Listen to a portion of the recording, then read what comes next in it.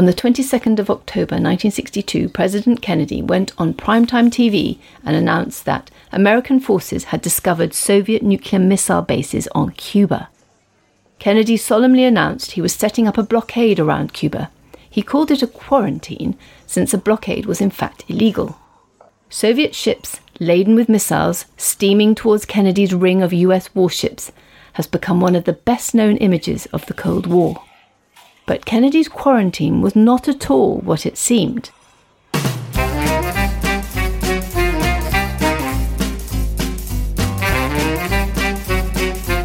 Hello, good to see you at the History Cafe. This is where we come to talk usually about historical stories everyone knows. Just want to try out some new ideas. I'm John Rosebank. And I'm Penelope Middlebow. At the History Cafe, we revisit stories that have got stuck in our collective memory, but just don't look quite right to us. So get yourself a coffee, pull up a chair, and let's see what happens.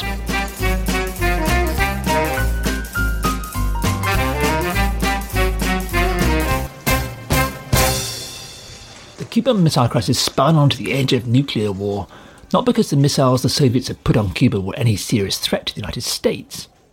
It's hard to believe, given what we've always been told about the crisis, but the most likely reason seems to be that President Kennedy's domestic policies were in a mess. As we've already seen at the History Cafe, Kennedy's political opponents were also accusing him of weakness because it had been obvious for months that the Soviets were shipping something to Cuba, but he'd done nothing about it. By October 1962, crucial midterm elections were due any time. What Kennedy needed was a spectacular foreign policy victory. So instead of negotiating with the Soviet Premier, Nikita Khrushchev, which is what America's allies, and much of the American press wanted, Kennedy went on primetime TV and announced a naval blockade of Cuba. He called it a quarantine. Most accounts of the Cuban Missile Crisis take Kennedy's broadcast and his quarantine at face value. But we've already discovered enough about this crisis to know that nothing Kennedy does or says is quite what it seems. And his quarantine is no exception. The fact that it wasn't going to begin for another day and a half already suggests that things were not quite as they appeared. Of course, you might imagine it would take time to organise an anti-submarine aircraft carrier, 3 cruisers, 16 destroyers and 150 other ships.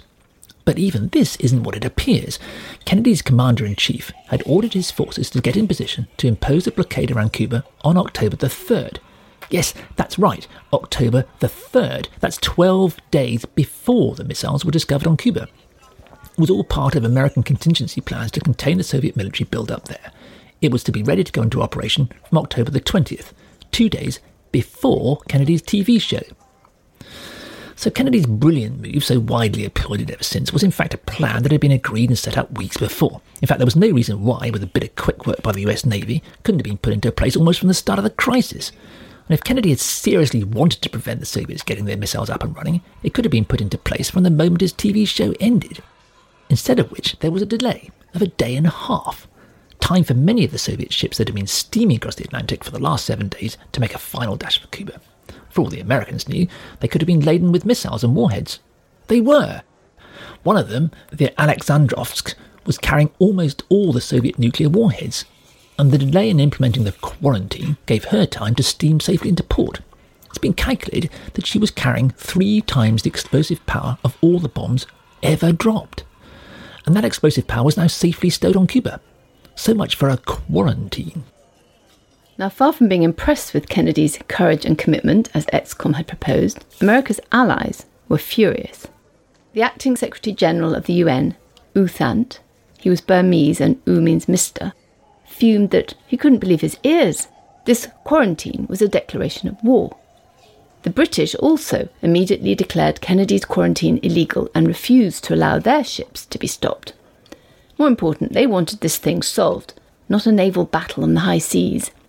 If Soviet missiles were ever fired in a war, Britain would be first hit, not America. The British ambassador in Washington persuaded Kennedy at least to push the quarantine line back 300 miles west to allow the Soviets time to turn around and avoid a confrontation. Even so, British parents told their children nuclear war was about to begin. Anyway, Kennedy's quarantine was never about America's allies. Kennedy cared less about what the British thought, or Mr. Thant at the UN, than about American voters. Nor was it in reality about stopping Soviet ships reaching Cuba. the whole quarantine exercise was never anything more than a show, a sham. We know that because we have the records left by sailors who were there. Peter Huchthausen was aboard the US destroyer Blandy. He remembers the first ship approaching the line. It was a Swedish freighter, which ignored all orders to stop and sailed right through.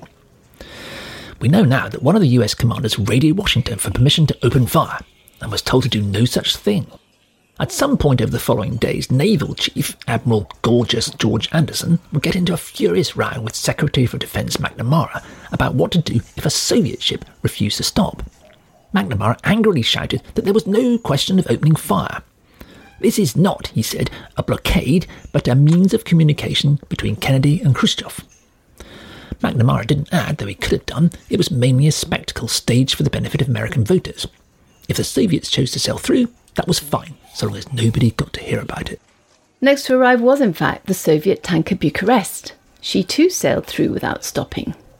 Maybe there was a problem of communication between the American side and the Soviet. Despite their weeks of preparation for quarantine, the American Navy was so uninterested in stopping Soviet ships, they had omitted to bring along any translators. Nobody opened fire on the Bucharest, but Huchthausen's ship, Blandy, was sent in pursuit. As it happened, one of her ratings was Czech, Walter Dubic, and he spoke some Russian. Just 100 miles off Cuba, Blandy caught up with the Bucharest, and Dubic was put in charge of sending signals. Most of what he sent, so Huchthausen later discovered, was obscenities. But eventually the Soviet captain signalled back, saying that he was carrying heating oil. It was 32 degrees on Cuba. Anyway, Huchthausen and a party of other sailors were sent across to investigate. But since they had no means of knowing what was and what wasn't heating oil, wasn't much they could find out. We now know that somebody put a call through to the White House, and Kennedy instructed the US Navy to let the Bucharest through. She was quickly on her way. So far as Huchthausen could see, the quarantine was nothing but, he said, grand theatrics. Meanwhile, the Soviet freighter Marukla had appeared.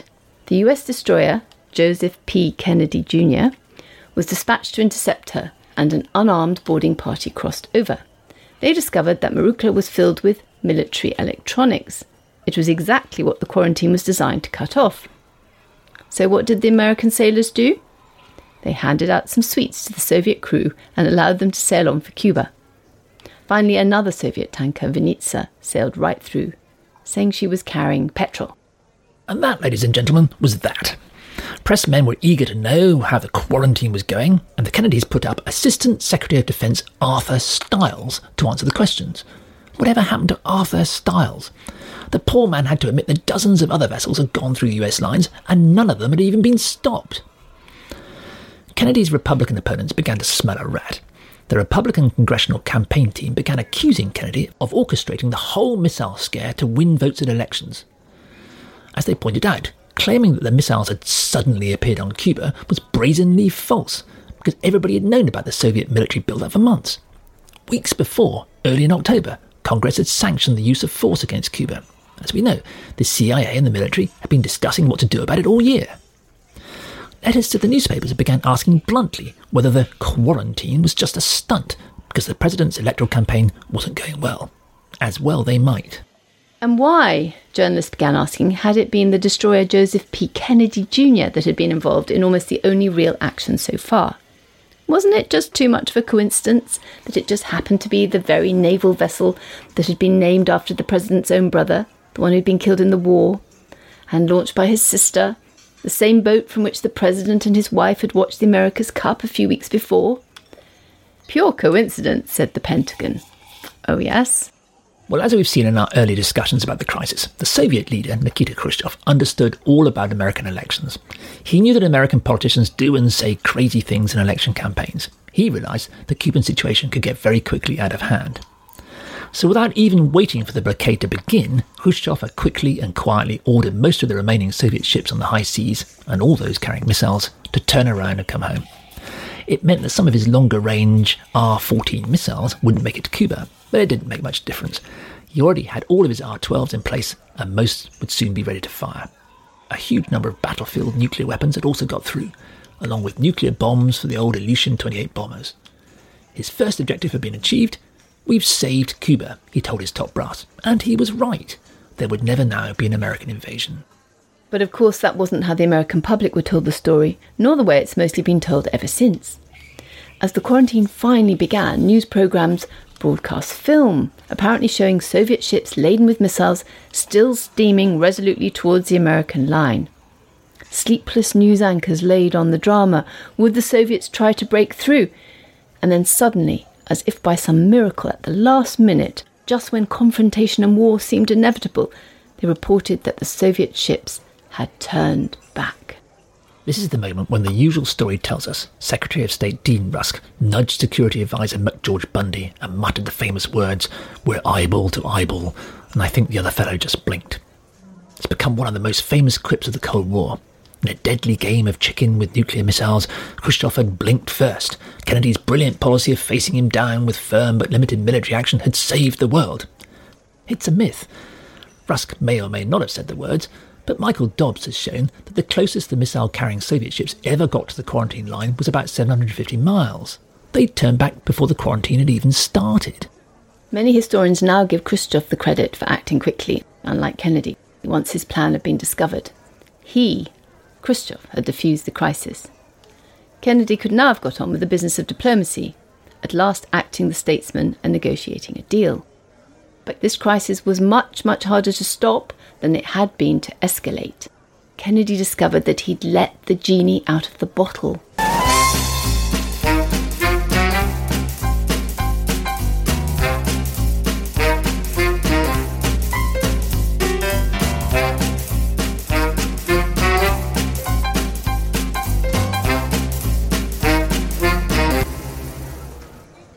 Instead of negotiating with the Soviets as soon as he discovered their nuclear missiles on Cuba, Kennedy had allowed the crisis to escalate. It looked like the perfect way to win votes at the midterm elections in less than 3 weeks. Should have known better. During the crisis, he was reading Barbara Tuchman's brilliant new book, The Guns of August, which would go on to become the most famous of this distinguished historian's works. It charted, in anguishing detail, how the countries of Europe slid into war in August 1914, a war that nobody, or hardly anybody, wanted. It's a subject we're going to revisit in another series of our History Cafe podcasts, with chilling evidence from inside the British cabinet. But anyway, Kennedy ignored the warning of Tuchman's book and allowed events to slide steadily and horribly towards nuclear war. He didn't attempt to start any negotiations with the Soviets, even when he discovered he'd created a monster. America's allies were furious he'd refused to negotiate, but his military chiefs were screaming for him to invade, or at least bomb Cuba, and stop, as they put it, frigging around. And much worse things were happening at sea and in military bases. American forces had been moved to Defence Condition 2, one step short of actual war. Tens of thousands of soldiers and airmen now had leave cancelled and were living by their planes and missile silos, not only in America, but also in Britain, Italy, Turkey, Cuba, and of course the Soviet Union. Nobody told them it was all just a show. As Kennedy's security advisor Robert McNamara reflected many years later, the indefinite combination of human fallibility and nuclear weapons carries a very high risk of a potential nuclear catastrophe. On Cuba, the commander of the Soviet military forces, General Issa Pliev, was waiting for orders to deploy his smaller battlefield nuclear weapons against the Americans if or when they invaded. Smaller nuclear weapons is of course a relative term. Pliev's battlefield nuclear warheads each had a quarter of the explosive power of the bomb dropped on Hiroshima. With Soviet support, Che Guevara stationed himself and an army of Cuban guerrillas in Pinar del Rio, running his operation from a secret cave. He would hold out for as long as it took to destroy an American invasion. Well, when that many highly armed personnel are living on the edge of their nerves, scary things start to happen. When Kennedy allowed the crisis to escalate, he hadn't calculated on military people having a mind of their own. To avoid triggering catastrophe, he'd ordered Operation Mongoose, the CIA mission to remove Castro, to shut down for the time being. But Bill Harvey, the man at the CIA with the closest connections to the mafia, decided instead that this was the best time to attack the Cuban regime. So he himself took the decision to drop 60 American commandos onto the island with orders to bomb bridges, tramways, ports, and even, inexplicably, the Chinese embassy in Havana. Remember, there'd already been at least 5,000 acts of US-backed terrorism on Cuba that year. Had Harvey's latest wave of attacks succeeded, it would only have been a matter of time before General Pliev concluded that an invasion was on its way and took a decision to use those scary battlefield nuclear weapons. On the 26th of October, day 12 of the crisis and 2 days into the quarantine, Curtis LeMay's US Air Force aggressively chose to test an intercontinental nuclear missile in California. By a stroke of luck, the Soviets didn't detect it. But on the same day, NASA launched one of their own test rockets from Cape Canaveral, 370 miles from Cuba, and it nearly triggered military defence systems primed to fire back if any missile was detected coming from Cuba. The next day, both US and Soviet forces exploded high-altitude nuclear test devices. The American one was appropriately codenamed Calamity. A U-2 plane sent up to collect samples from Calamity strayed into Soviet airspace and was nearly shot down by Soviet fighters. As all this mayhem broke out around him, all Kennedy could say was, "There's always some son of a bitch who doesn't get the word." Meanwhile, late on 24th of October, day 10, journalists had been drinking at the bar of the National Press Club in Washington. They'd been issued with passes for the next day to join the US force in Florida, poised for a possible invasion of Cuba. One of the barmen eavesdropping on their conversations at the club happened to be a Soviet informant. He got a message urgently off to Moscow. What he'd missed was that the press passes had only been issued as a contingency and that no go-ahead had yet been given for an invasion. But in the tension of the crisis, that was understandable. For some hours, Moscow believed that an American invasion was actually on its way. The deputy Soviet ambassador in Washington was quietly instructed to invite one of the journalists from the bar conversation to lunch the next day. Only when he accepted did the Soviets know that he wasn't going to Florida after all, and that the invasion wasn't about to happen. Understandably, tension on Cuba became intolerable. Cubans later recalled putting their children to bed each night thinking they would all be wiped out by the morning. On the 27th of October, Russian forces on the island shot down an American U-2 spy plane. Moscow sent angry messages that whatever the local commander thought he was up to, he should not on any account use those devastating battlefield nuclear weapons with a quarter of the strength of Hiroshima. But Sergei Mikoyan, son of Khrushchev's deputy, who's made his own study of the Cuba crisis, concluded that had US Air Force Chief Curtis LeMay launched the airstrikes he argued for relentlessly in XCOM, or had there been an invasion, the Soviets on Cuba would definitely have used their nuclear weapons. As Kennedy said with bitter humour about his hawkish military, these brass hats have one great advantage in their favour.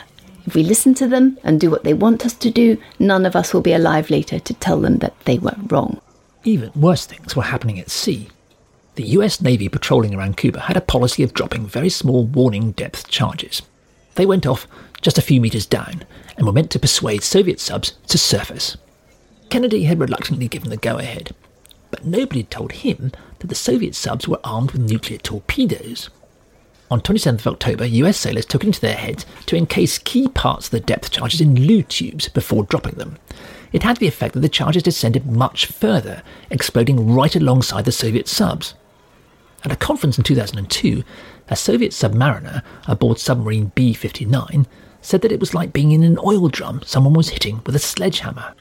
Soviet records released in 2000 show that the crew of B-59 believed war must have broken out. They couldn't contact Moscow without surfacing and were running out of oxygen and power for the air conditioning. The temperature aboard climbed to 50 degrees. Desperate, the captain ordered his men to prepare to fire the nuclear torpedoes at the American ships overhead. "We're going to hit them hard, sink them all. We ourselves shall die, but we shall not stain the Navy's honour." By great good fortune, Vasily Alexandrovich Arkhipov, the commander of the whole Soviet submarine flotilla, happened to be aboard B-59, and he countermanded the captain. So B-59 surfaced to find itself alongside a US destroyer, where a band on deck was playing Yankee Doodle Dandy. The Soviets concluded that war had not broken out. They catched some bread and cigarettes, sailed along for 10 hours to recharge, and then quietly slipped away. In 2002, Kennedy's Defense Secretary Robert McNamara declared that Vasily Alexandrovich had saved the world. So, in this respect, the usual story about the Cuban Missile Crisis is quite right. The world was 24 hours from nuclear war. Maybe more like 24 minutes. But it wasn't because Kennedy and Khrushchev had their fingers on the nuclear button. It was because the American president's escalation of the crisis had put intolerable pressure on many thousands of young men with nuclear weapons in their hands, which explains why, as we've quoted, American philosopher Noam Chomsky has described Kennedy as playing Russian roulette with nuclear war. Kennedy's election ploy to allow the Cuba crisis to escalate brought the world to the brink of destruction. But even after setting up the quarantine in order to make his show of force, Kennedy refused to negotiate with the Soviets. Or we should say, he refused to negotiate publicly.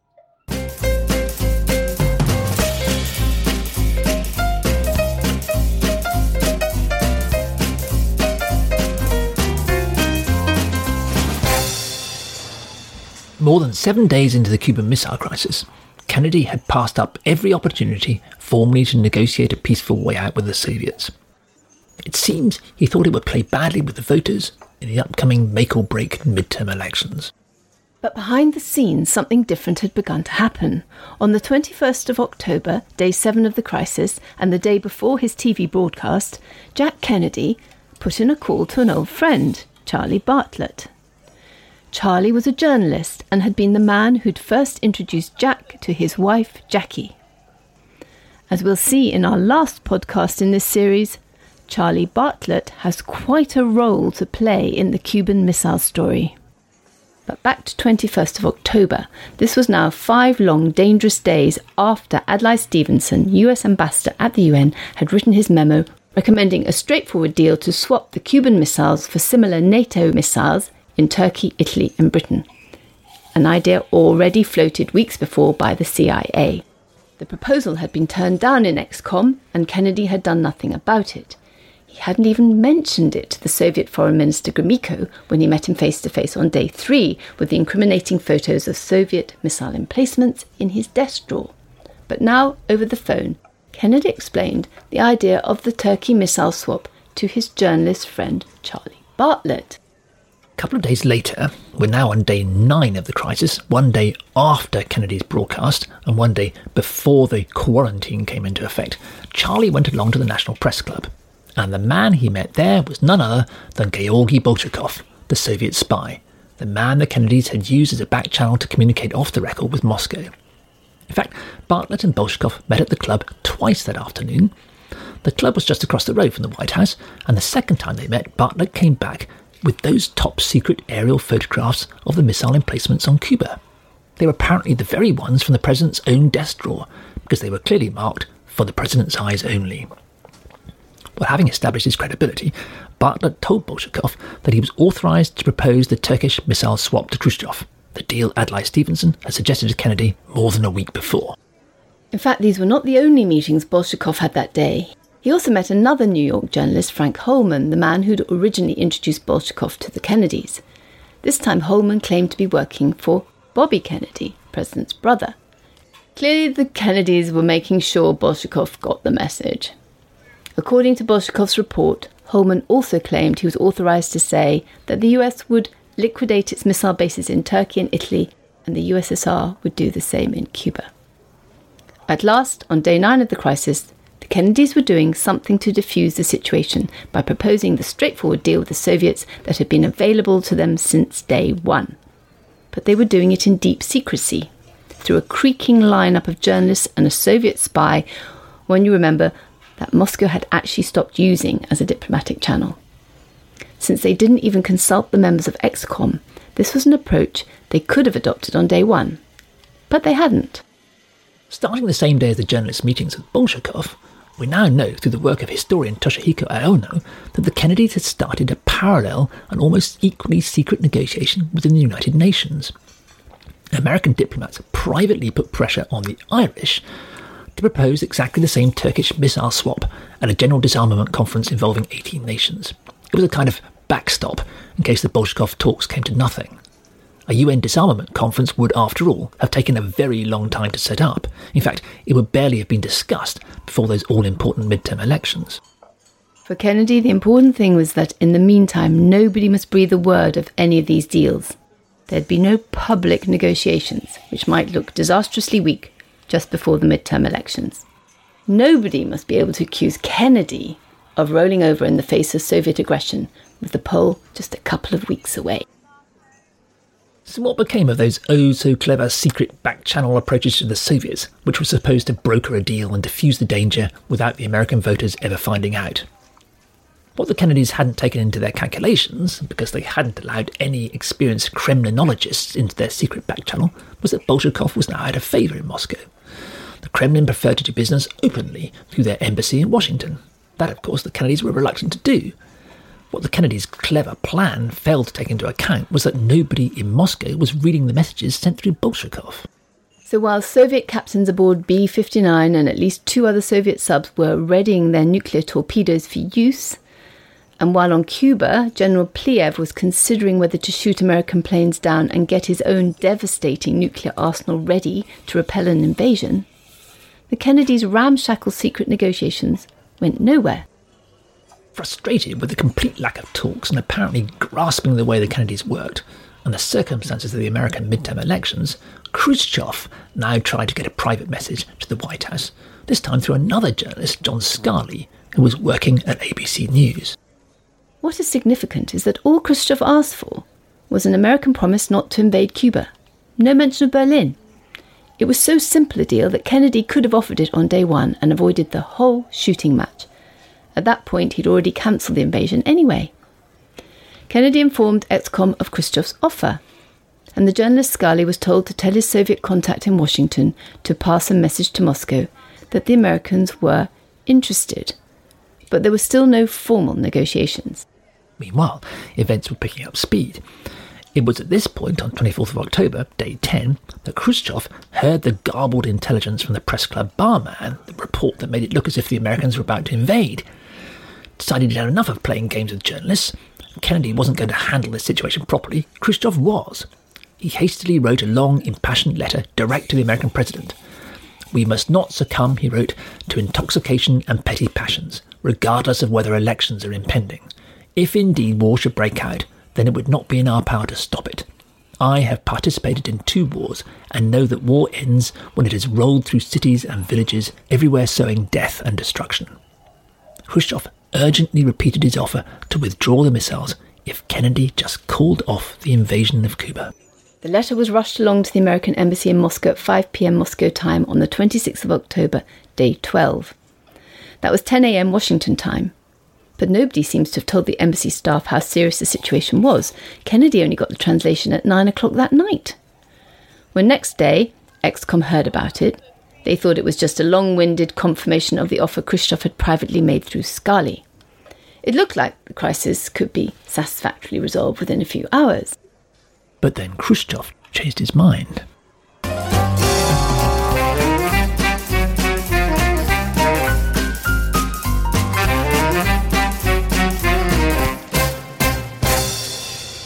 Frustrated with the complete lack of negotiations from Kennedy, Khrushchev had offered to withdraw his missiles from Cuba in return for a simple American promise not to invade.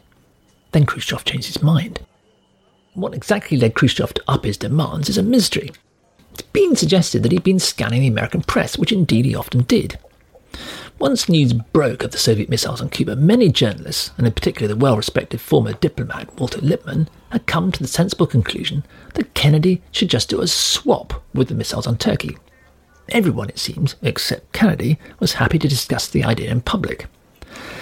It's even been suggested that Khrushchev believed that Lippmann's article was a plant from the White House, a coded message for him from Jack. It may very well be that, on the other hand, Georgy Bolshakov's messages had finally reached the Soviet president with the Kennedys' offer to do the Turkey missile swap.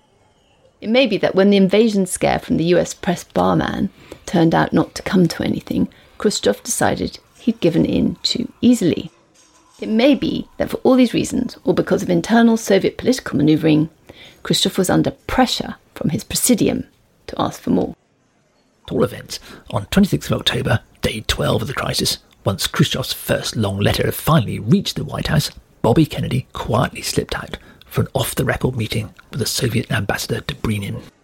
He presumably thought he was just going to shake hands on Khrushchev's original no missiles for no invasion deal, hopefully without the American electors ever finding out. But when he got to the Soviet embassy, he found that Dobrynin was demanding the Americans also remove the Turkish missiles. Of course, Bobby couldn't admit that he and his brother had been peddling exactly this deal for days through their dodgy back channel behind Dobrynen's back. So he feigned surprise and went off to ring Jack. He came back saying that the president confirmed that we are ready to examine favourably the question of Turkey. Dobrynen cabled the good news to Moscow. The next day, 27th of October, day 13, the very day an American plane strayed into Soviet airspace and the submariners on B-59 were hotly debating whether to launch nuclear war, Khrushchev announced to his presidium that he was formally going to demand the removal of the Turkish missiles. If we did this, we could win, he said, perhaps betraying another reason for escalating his demands, the possibility that some in the room thought removing his missiles, just for an American promise not to invade Cuba, would be something of a climb down. Unlike Kennedy, Khrushchev was impatient to reduce the international tension as soon as possible. As he said, the smell of scorching hung in the air. He wanted the new terms sent immediately. With the escalating military situation on the ground, and after the long delay at the American embassy in Moscow getting his previous letter translated and sent, he proposed writing a new one and having this one read out on Moscow radio. What happened next has passed into Cold War mythology, as we'll discover next time at the History Cafe.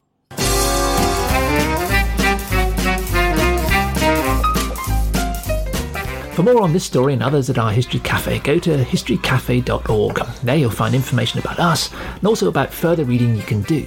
It's also a way to ask us any questions you might have.